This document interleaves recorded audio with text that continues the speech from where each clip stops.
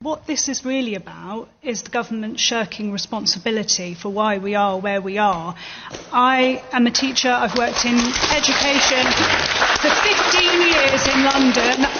Children that I have taught have been killed. Children that I have taught have killed. The reason that we are where we are, and it isn't going to be remedied by the Premier League or extra drama classes, is because we have had millions of pounds worth of cuts to preventative early intervention services that are vital for young people in this country.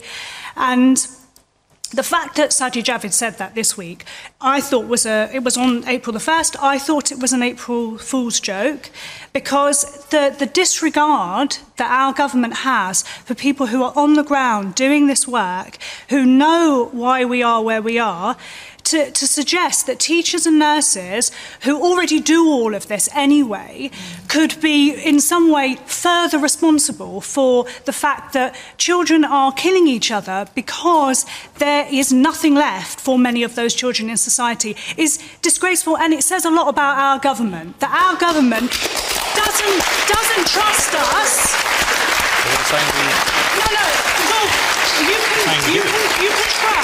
You can shrug your shoulders, and that's the point, isn't it? That we've got people in government who do. They shrug their shoulders, they tell us what reality is for us, for people who are doing the jobs, and then they come out with sound bites like, oh, teachers and nurses, you can identify people who are at risk, and if not, you'll be accountable. It's disgraceful. This is why the government is not fit for purpose anymore. Hello and welcome to Power Talk Season 3, the Lockdown Edition, Episode 8. Power Talks are short, powerful interviews from leading youth violence experts, spreading new ideas and sharing best practice. For more information on the work our charity Power to Fight does, and to discover how you can help empower communities to end youth violence, please visit our website www.powertofight.org.uk. And if you enjoyed today's content, please consider donating to our charity to keep this content free. Power Talk today interviews an inner city London teacher who talks about her experience engaging with young people and youth violence. Excellent. Well, welcome to another episode of Power Talk. And today we are joined by somebody who I've got a lot of respect for, who I've seen from afar. And she's a teacher in Southeast London. So, Eleanor, would you like to just introduce yourself? Yeah, thanks, Ben. So I'm Eleanor. I'm a teacher. I'm a secondary school teacher. I am from Southeast London. I've worked in schools for about, I was trying to think about this last night. I think I qualified as a teacher just after I turned 22. So quite young. I didn't really know. I thought I knew loads and I didn't know anything. And so I've been teaching in London for about 15 years, only in secondary schools in London. In state schools I've worked in Lambeth and in Hackney mostly. And now I work in Tower Hamlets. So I think what some commentators might describe as boroughs with challenge. I prefer to say boroughs with challenge than challenging boroughs, because it means something different to me, challenging boroughs. But yeah, boroughs that have challenge within them and children that need a lot of support.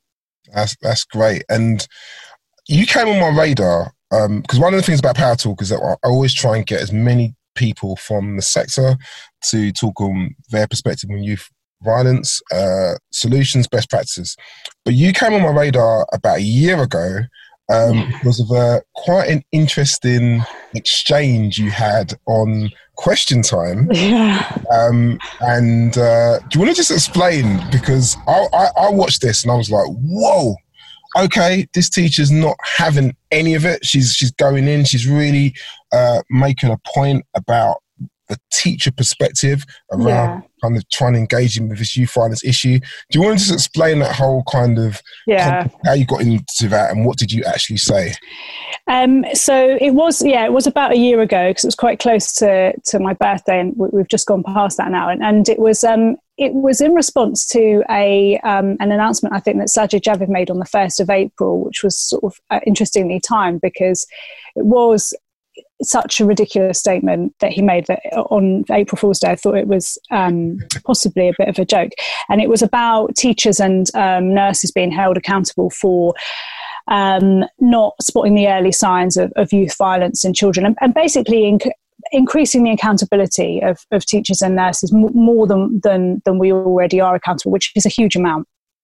And it was a typical kind of government soundbite to, in my opinion, as a practitioner who's worked with children for, like I said, 15 years, to divert everyone's attention away from some of the reasons that we are in the situation that we're in with regards to youth violence, and hold up public sector workers as being people that need to kind of shoulder the burden more than they already are doing, which is a huge amount already.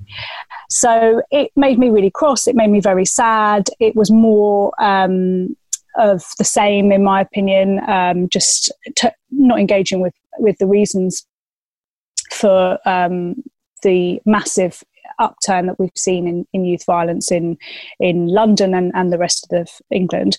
And then so I went on Question Time, and I wrote a question about youth violence, which didn't get chosen. But then somebody else asked a very similar question. So I thought, oh, this is my time if I don't say something now. And so the minister who was on at the time from the government made a statement. It was very ill-informed. It was the normal sort of thing that you get from lots of politicians who have no idea about the realities out there in the real world.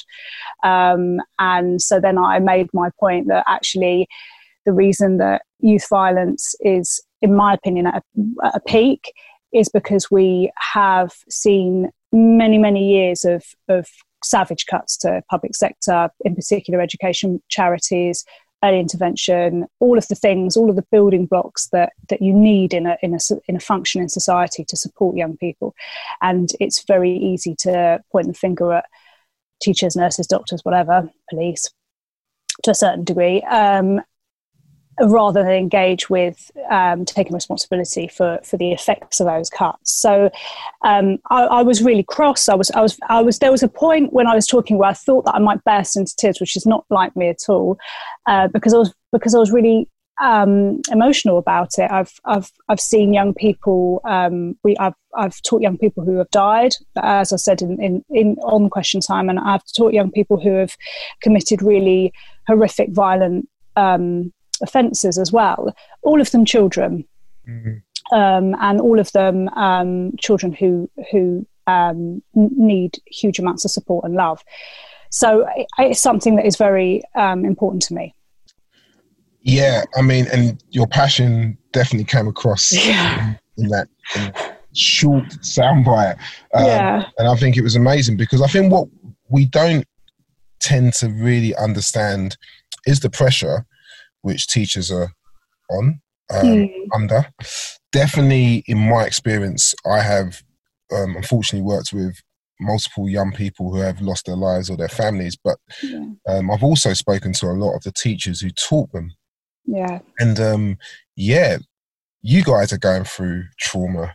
You guys have loved and nurtured these young people, but we don't get to often talk about how do you recover, how do you heal, where do you get your support and supervision. So you've already mentioned that you've worked with, taught children who are both perpetrators and maybe victims. Yeah. Though I think there is a fine line between what is a victim and a perpetrator, just to be clear. Completely agree. But kind of just talk us through the experiences. How did you manage to continue? What kind of happens when, unfortunately, a situation like this, when a young person might lose their life or get seriously injured? How do teachers kind of just continue to work in that context? Well, it's very difficult. I mean, I will speak to the journey that I've had as a teacher, and I think for some teachers it will seem completely alien, depending on where they're working, and other teachers it probably chimes and rings true. So, like I said, I qualified as a teacher when I just shortly after I turned 22. I was quite young. I grew up in South East London. I grew up in a council flat in New Cross. I went to a selective but not a private school. I benefited massively family from education. I was the first person in my family to go to university. So education was really important to me because I benefited from the effects of education. I also had a really supportive family, which is another thing I'll come on to. But I wanted to go into teaching because I wanted to support young people, and I like working with young people. I took a job when I first qualified at a school in Lambeth. It's in a triangle between Kennington, Stockwell and the Oval. I think maybe on like minute 2 or 3 of starting the job, I realised that my teacher training had not prepared me in any way, shape or form for the job that I was about to undertake. And obviously there's a huge dropout rate of teachers. You know, if you look at the statistics of teachers in the UK, in England, a lot of teachers quit very quickly. And a lot of teachers that I qualified with quit very quickly. And I didn't, and I stayed. But my experience of working in that school was it became obvious to me that my job as a teacher to teach English, that's what I was qualified to do, was a tiny part of what I was going to have to do, and actually came secondary to all of the other stuff that needed to happen first. So all of the children that I worked with in that school had significant challenges in their life. Some had come as unaccompanied minors to the UK as refugees. There were some that were living in families where there was intergenerational offending, and they were exposed to that. And they all grew up in the area around the school, which is an area that has very high levels of crime and deprivation. So my exposure to youth violence from a teaching perspective, I had experience of that growing up in the area that I grew up in, you know, seeing that around me. But my experience of it as a teacher was fairly quick and in my first teaching job. And we had children in that school who were known to the youth offending system, children who came and went because they were in and out of youth offending institutions, and children who were coming from families where offending was a reality for them. So that was my first sort of exposure to that, and I found it very difficult. I found it really hard to keep going every day. And there wasn't a massive amount of support in terms of kind of formal support for staff. There isn't formal support for staff. There's not psychological support for staff in that way. But the staff within the school were very supportive of one another. And I just carried on because I was passionate about working with those young people, and my other aspects of my life just went on hold. I didn't really have a life for many years.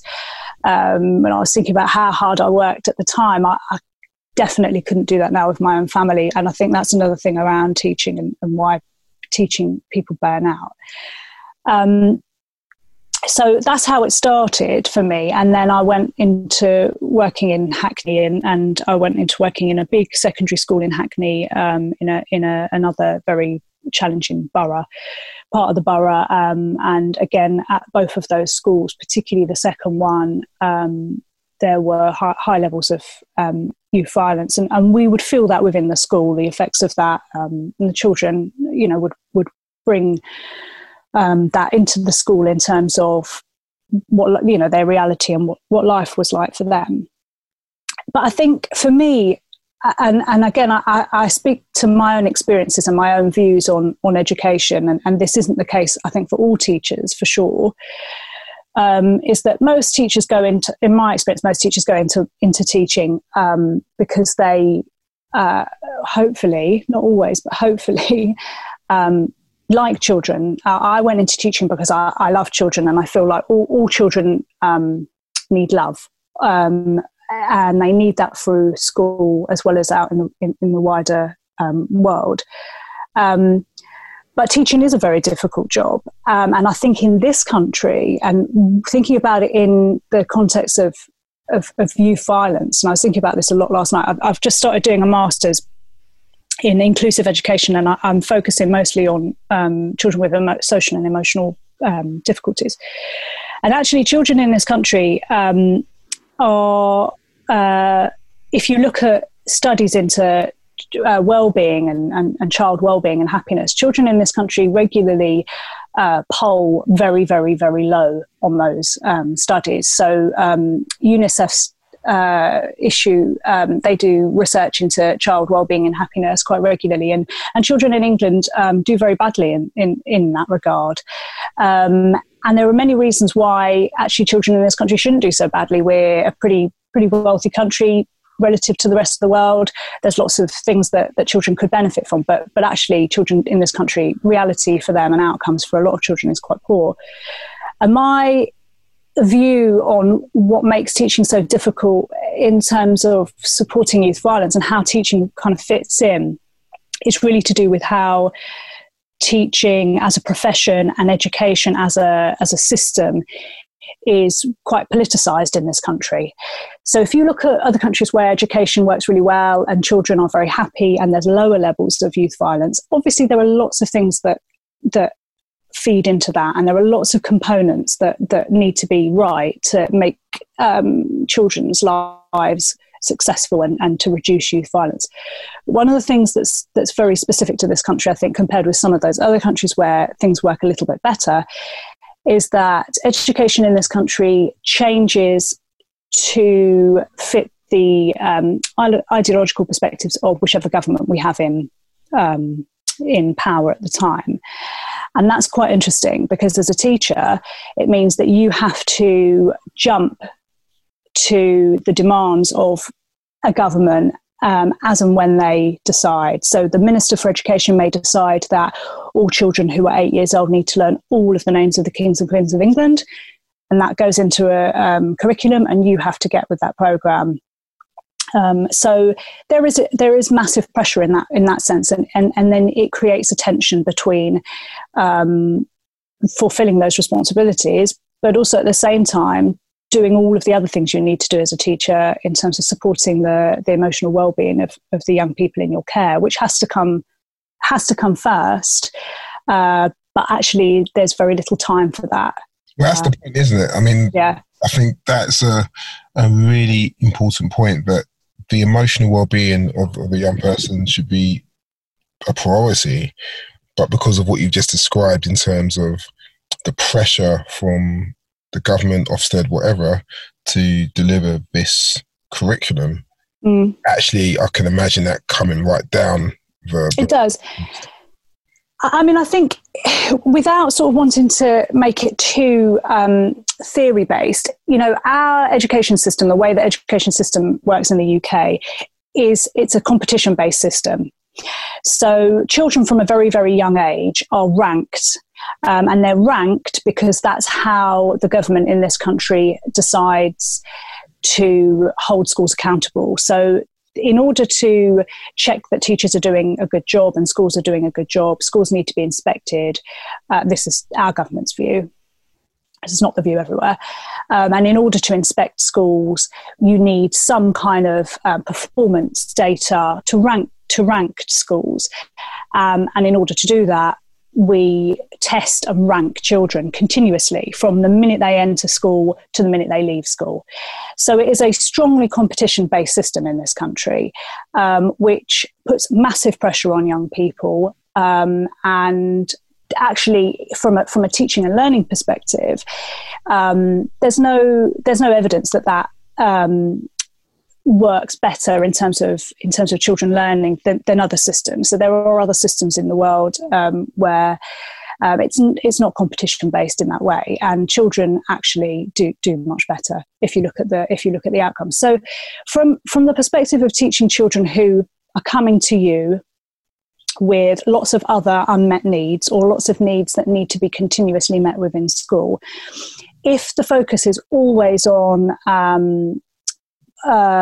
educational attainment, outcome, competition-based assessments, who's done the best, who gets above a certain baseline to mean that you're making progress, or that you're above average, below average, whatever.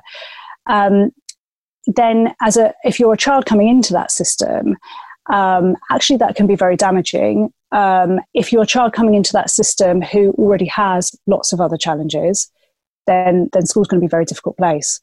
And school is a very difficult place for lots of young people because lots of their needs can't be met because there is so much focus on testing and competition. I think I'm a secondary school teacher, so for me, without sort of sounding too fatalistic about it, for me, I would see children coming in Year 7 at age 11, so having had quite a long time in primary school and a long time out in the world for things for needs to go unmet. And you see children coming in at 11, and you can predict, I think, as a teacher, fairly well, which of those children are going to end up being children that end up being excluded, which of those children are going to be children that may be vulnerable to going into the criminal justice system, and so on. And I think that's incredibly sad that at 11 you can see children coming in, and as a teacher you can already identify children where things have not been in place for them. And obviously how do you make sure though that, because I remember my experience at school, so I grew up in South East London as well, and I'll never forget, and I've still got my, shows how old I am, I've still got my National Record of Achievement folder. I have as well. I'm old school, right? So, and I remember my head teacher, who'd never ever taught me, but somehow wrote like this report on me.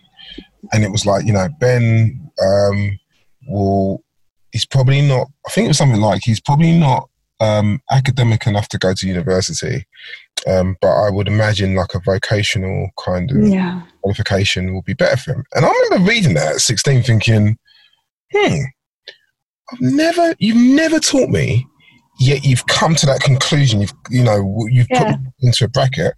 And, it was a bizarre thing, or maybe it pushed me to go to university, I don't know. But it was just one of these things where I get it when you say, we can predict stuff.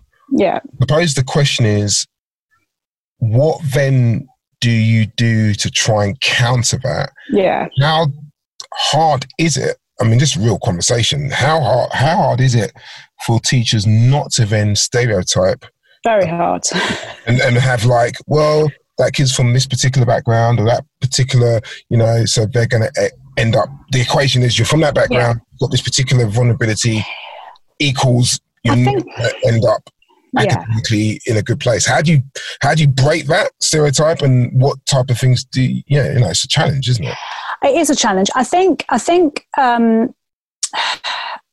a bit more complicated than that. I think as teachers, you see children coming in, and when I say you can predict, what I mean by that is not that as a teacher you think, that child, this is what I think is going to happen to that child, so I'm powerless to do anything about that, and that's just what's written for that child's future. But I definitely think that as a teacher, especially at secondary school, where obviously you've got to bear in mind that at secondary school, this is where you start seeing exclusion rates really peak for children, and then there's a whole pathway that lots of those children then end up going down from going to PRUs, etc., where I have also had experience of working. And I think as a teacher, you see pathways that children are more likely to go down given what you're seeing coming in. So it may be that children are coming in to you. So I, as an English teacher, I remember children would come in Year 7, and it would become obvious to me very, very quickly that a lot of the children that I was teaching had not acquired the literacy skills that are required to access secondary curriculum. So if you cannot read and write to the level that is required to access the curriculum that teachers are being told that they need to deliver, whether that is within your interest or not, whether reading a Shakespeare play in Year 7, if you don't know your own address, for example, really is that meaningful for you? No, but that's obviously what we have to deliver. It became obvious to me very quickly that children didn't have the the skills that they needed. And then those children are going to find it incredibly difficult to access their environment.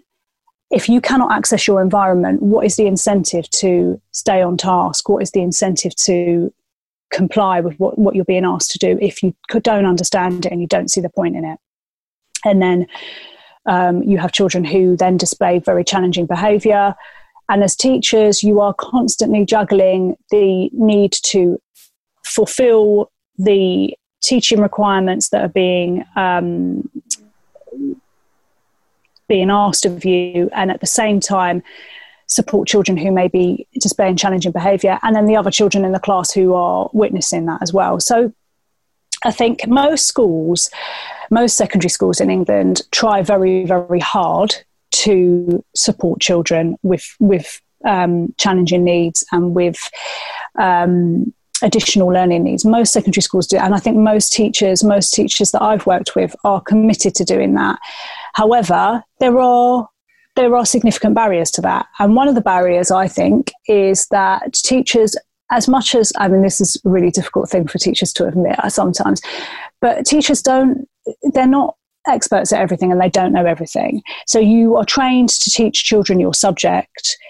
You are not trained to work with children who are coming to you with significant trauma in their lives. You are not trained to teach children, if you're a mainstream teacher, who have significant learning needs. So there are massive gaps as a teacher in terms of your expertise. And that, I think, means that we need a much more coordinated approach in terms of education. The focus for schools in this country remains always exams and results. Actually, if you look at models elsewhere, there is much more time and effort given to supporting young people's well-being, supporting mental health, supporting, I think, what would be described as soft skills, empathy, children working with one another, understanding how other people work. Sorry, I'm just being offered a cup of tea. I'll have one as well. Yeah, he's very good at making tea. So I think there are massive challenges there. I think that as teachers, like I say, most of the teachers that I work with try really hard to support children under intense pressure, and I'm not saying that it's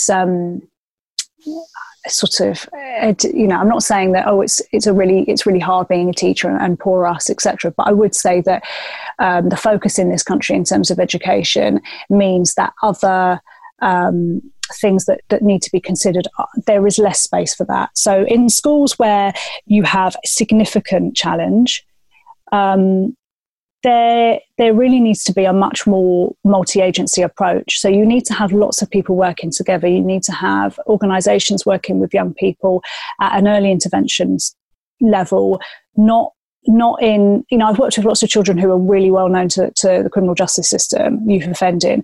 That is way down the line for those kids. Loads of opportunities have been missed. By the time a child gets to an youth offending centre, or coming out of a youth offending centre, I've worked with children who have come out of youth offending, 15, 16, they can't read, they can't write, they have undiagnosed needs.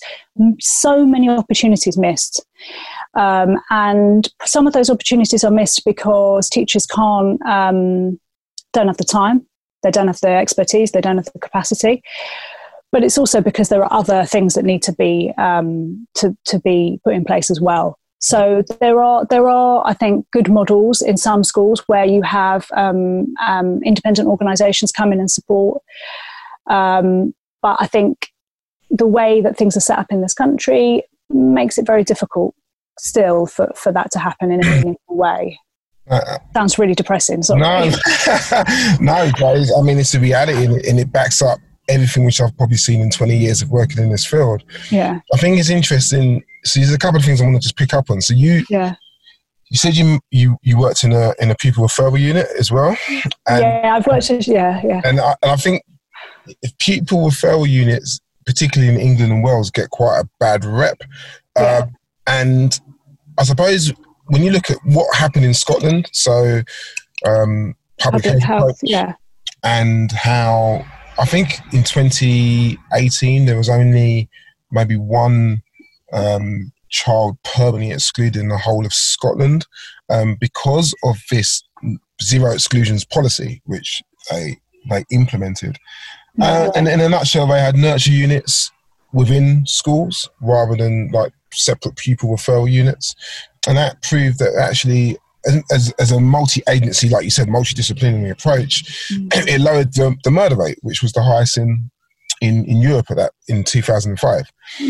So, just what would your opinion be on pupil referral units? Because I think you talk about theory. There's lots of studies out there which talk about this, and we've spoken about on Power Talks quite a few times. This kind of school-to-school exclusion to pupil referral unit to criminal justice system pipeline.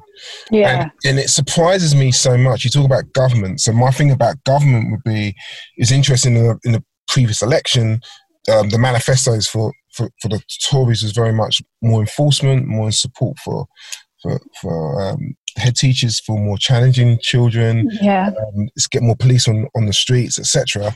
Where Labour's manifesto was a lot more kind of, well, let's have more therapeutic care, therapeutic services. Let's try and implement this public health approach, this nurture unit approach. So, just from your perspective around pupil referral units, what do we feel about them, and do you think we should be moving towards this public health approach, which I know is a lot more kind of legislation and stuff, because we haven't got a zero exclusions policy in? No. I think, well, like everything, there are this. I think it's quite a thorny issue with pupil referral units. I mean, pupil referral units are. I think it's very complicated in the way that they work. In terms of just going back to what you were saying briefly about government approaches, the issue that I took with Sajid Javid and the issue that I take with current government and the previous couple of governments' approaches to education, youth offending, youth violence is, as you say, it's a punitive approach. So it's an after the fact. It's a reactive approach to what happens rather than a kind of preemptive or proactive approach. So you're talking about dealing with things after they've happened. So you're dealing with children in schools who may be displaying violent behaviour in schools, disruptive behaviours in schools, by giving teachers more powers to physically tackle those children and restrain them and all the rest of it. That is something that you're putting in place as a sticking plaster after a legacy of failure. So without wanting to go into kind of too much about my own personal political views, because I make no bones about the fact that I'm not a supporter of the Conservative Party, and I'm not a supporter of Conservative Party policy on education or youth offending or any of the rest of it. I think it's important for us to, in terms of thinking about public health approach and going back to PRUs, I'll go back to PRUs in a second, is to consider the early intervention models and the things that need to happen as a starting point before you get to a child hitting somebody at a secondary school or being exposed to and vulnerable to exploitation within gangs, etc., all of which I've experienced with children. Once you get a child who's gone into a PRU, and PRUs are very, very challenging places to work. They're also incredibly challenging places to go as a child, because even the most challenging children, once they find themselves in a PRU, it's an entirely different setup. Firstly, you're not there full time often. You're on a reduced timetable. You're amongst other children with incredibly challenging needs also. So you've gone from a scenario where you're in an environment with other children who maybe are functioning fine within that environment, and you have some unmet need, which has meant that you have found yourself to be excluded from that environment. You then find yourself in a PRU with other children who also have many, many needs. So in a way, that's sort of a volcanic environment, because you are taking all of the children who have not managed, or the setting that they're in haven't managed to meet their needs, depending on how you look at it, and you're putting them all in one setting. So the statistics for those children are shocking. You look at how much more likely you are to go into youth offending if you've been in a PRU, or if you go into youth offending, like you go somewhere like Feltham, for example, where I've had experience. You look at the children there, you ask them how many of them have been in PRUs, you ask them how many of them have been excluded from school, you look at their literacy levels, for example. They're all very similar. But my point around this, and going back to what I said on Question Time, is that it starts much earlier than that. It starts right at the beginning with families before they've even had children, families who maybe themselves have challenges within those families. Then they have children. Those children need lots of support. You strip away all of that support, and 10 years, 11 years, 12 years down the line, you will find a child in a PRU. These things don't happen just by accident. So children who, and this is the interesting thing about the job that I do and other people that I know who are not teachers. For lots of people, these sorts of issues are well outside of their sort of consciousness, unless one of their children happens to be mugged in a park, for example, which is terrible, or their child goes to school and there may be a child there who has needs. For a lot of people, this is totally outside of their reality. But for teachers, when you are working with children with significant needs, children who may go on to end up being the victims or perpetrators, or both, often, of violent crime, these things... these situations and the children that find themselves in these scenarios are as a direct result of all these things that have happened up to that point. They don't happen overnight just by magic. So if you as a society don't value putting money into good childcare provision for children when they're very little, 1, 2, 3, 4 years old, supporting families, providing opportunities for those families, then you will find very, very quickly children who are alienated from existing systems, alienated from existing structures in society. And by the time those children and their families get to secondary school, then of course you are going to find significant challenge. Of course you are going to find children who are involved in violence because they have had years of neglect, societal neglect.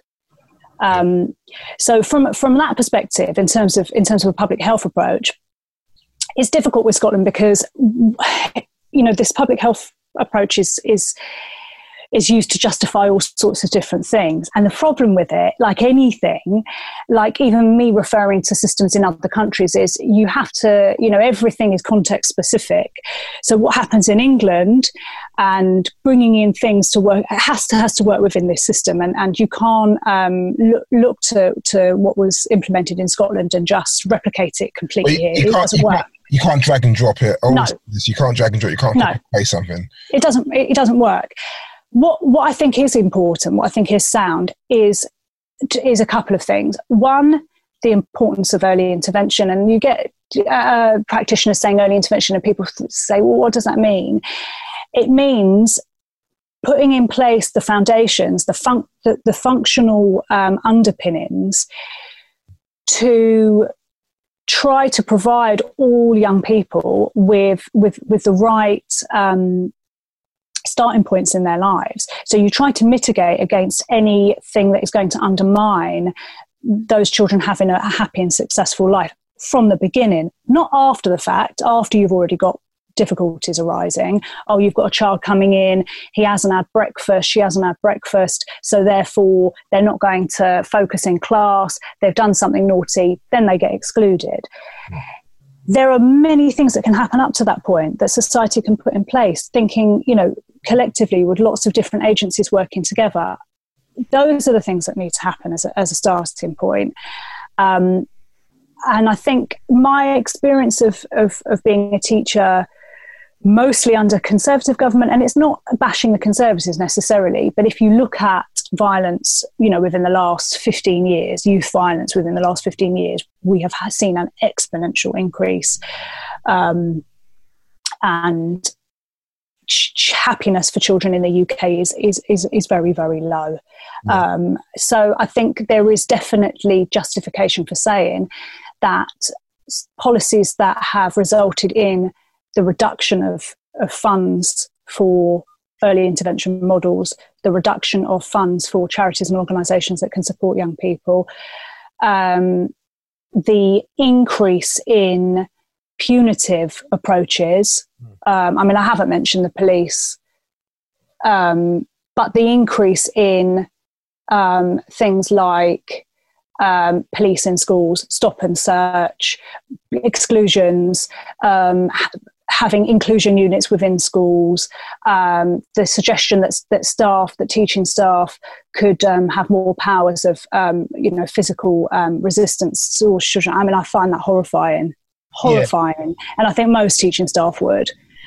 Yeah. And that all comes way too late after you've, and I think again, as I say, the reason I got so cross about the stuff on Question Time was that to say to teachers that this stuff can happen at this point down the line, when we know that lots of those children could have been helped and supported and put on slightly different paths with all of the support that has been stripped away. Yep. I find really, really sad. Yeah, I can totally, and I agree. It's crazy, really, that you can just lump it all in one space and to say this is what needs to. This is the answer. I suppose because I want to just come into close because honestly, there's so much to talk about. It's crazy. We need to do a part 2, but. I can talk a lot. But it's helpful. It's very, very helpful just to hear a teacher's perspective. One thing I just want to kind of close on really is what you said at the very start. Many teachers who you've worked with start the race well and then end up kind of done, frustrated. And as a pastor in a church, I've had multiple people who've done Teach First, for example. Yeah. And I always say this, that we've got people who have maybe come from, I don't even know, like North Wales or something like that. And I've always asked that question. I've always been a bit like, okay, like you said, you're coming in from North Wales. I've got family in North Wales, so I know what North Wales is like. And you're coming to South East London. Yeah. And I think you've used a term, well, you didn't actually use this term, but a term that I like to use is like culturally competency. How culturally competent are you to really engage? And what frustrates me in a therapeutic sense is that some of the people and families we work with will never go anywhere near therapy because it's not culturally competent. And what I mean by that, it doesn't mean I'm saying that every therapist has to be a person of colour, but every therapist does need to, in my opinion, if you're working in an inner city context, understand the culture, what's going on. So completely. So very quickly, I just want to ask, what do you think then 2020 moving forward, and I know we're in this very strange COVID phase, but what do you think teachers need then? Or what do you need in terms of support? You're the guys who are teaching these young people who some of them end up becoming victims or perpetrators or both. You're the ones who are having to deal with parents who are also struggling. What is it that if you had like let's say 3 things you think the government needs to do to help teachers really help the most vulnerable young people flourish, what is it you would be calling for? Well, I would call for, and I'm mindful that I've got friends and colleagues who might watch this and go mad, jump up and down and say, "What are you talking about?" Yeah, but I would call for greater autonomy in terms of what teachers are doing. So teachers in this country are absolutely, in state education anyway. So there's an irony there that children in private education, where arguably challenges are a lot less, there's a lot more freedom in terms of what they're taught. In state education in the UK, we are directed by, we must follow what is set out by the Department for Education and all of the curriculums and the measures that we're judged by as teachers in schools. But teachers aren't really involved in discussions around how that is shaped. So if I was going to call for something, I would say that the political, the way that political ideology in this country shapes how education works is very problematic. So you have governments with particular political views shaping the way that education works in this country, with very little consultation with teaching staff or with educational experts. So decisions are made, but they're not made based on any proper pedagogy or teaching and learning underpinnings. So I would say that teachers need to be far more involved. They need to be the drivers of how the education system in this country works, because they're the ones doing the jobs. They're also the ones that know how to teach children. No disrespect to government ministers or their advisors, but unless they've actually taught in schools, it's very difficult for them to make sound judgments about education and teaching. So teachers must be at the forefront of those decisions, and they need to be part of shaping the way that education system in this country looks. So that's the first thing. So we need to be, rather than things being done to us as teachers, and then we have to then just get with the program and put it in place. Teachers must be part of shaping that. That's the first thing. The second thing, I think, is that when those discussions are taking place about how education should look in this country, how schools are judged, what is important in terms of education, why are children going to school? Is it just that they pass exams? What are those exams for? How is that going to improve a young person's life and their outcomes long term? The necessary funding and resource that teachers feel is required to support the young people that they're working with must be there, and unfortunately it isn't there. That's the reality that you have. If you ask teachers and teaching unions about cuts to budgets, cuts to services, you'll find that they've been savage over the last 10 years. So I think the other thing that is necessary to move things forward in terms of schools and teaching in England is to put in place the appropriate funding. Because if you're a head teacher and you've had your budget slashed, your school is going to be judged on exams. Always. It's not being judged on how happy your kids are. It's always going to be judged on exams. So the first things that will be cut from a school, if a budget is cut, is things like the school counsellor, getting in an organisation to do an assembly about knife crime. All of those other things that should be happening in schools, they will be gone. They're the first things to go. Support staff, teaching assistants, LSAs, people that support children in maybe supporting their learning needs, but also supporting their emotional needs as well. They are the first people to go if budgets are cut. So being able to drive the conversations around education, first of all, teachers must be at the forefront of that. The appropriate funding, I think, is the second thing. And then I would probably go... It's difficult because I'm torn between talking a little bit more about multi-agency working and people not working in silos, which is a bigger conversation, I think, and health and social care working together with education, but also just about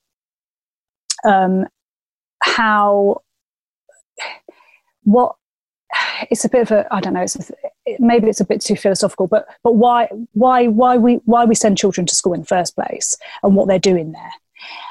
If you look at curriculums in the UK or in England, if you look at curriculums in England, I question, especially as an English teacher, I question a lot of what is taught and why it's taught. So I think that needs to be looked at. But that goes back round full circle, I think, to the first point, which is having teachers driving that conversation. If you ask somebody who has done the job for years and is doing the job every day what is needed, you will get, by and large, pretty good information. If you decide in a room of people who have never ever taught and have no experience of going to school other than the fact that no experience of school other than the fact that they went to school maybe, and they are driving the agenda, then that is problematic. I think you've nailed it, and I think that is often, unfortunately, the people who are on the ground do not have a seat around the table. No. and I'm always surprised about that. And I think I feel for teachers, because I honestly think there's an immense pressure. Every teacher I know, there's an immense pressure to get results. Yeah. And there's also an immense pressure to provide emotional support to the most vulnerable young people. So I think you're in this kind of the caught between a rock and a hard place in what you give your energy to, particularly if you haven't got the support systems in place to kind of back you up in that. So I think, so I suppose what I want you to hear is that I have the utmost respect for you guys. I think it was brilliant, just the way you spoke out. I think there was a boldness and a courage there, which, I wish more people had. But I think it's brilliant, and we need more teachers like Eleanor, definitely. So, I don't know if some of the kids that I've taught would say that. Well, we'll find some for the next. I bumped into some boys that I taught in Hackney who are now men a while ago, and it was really lovely to see them, and it did restore my kind of feeling of it's important to have stayed doing this for so long.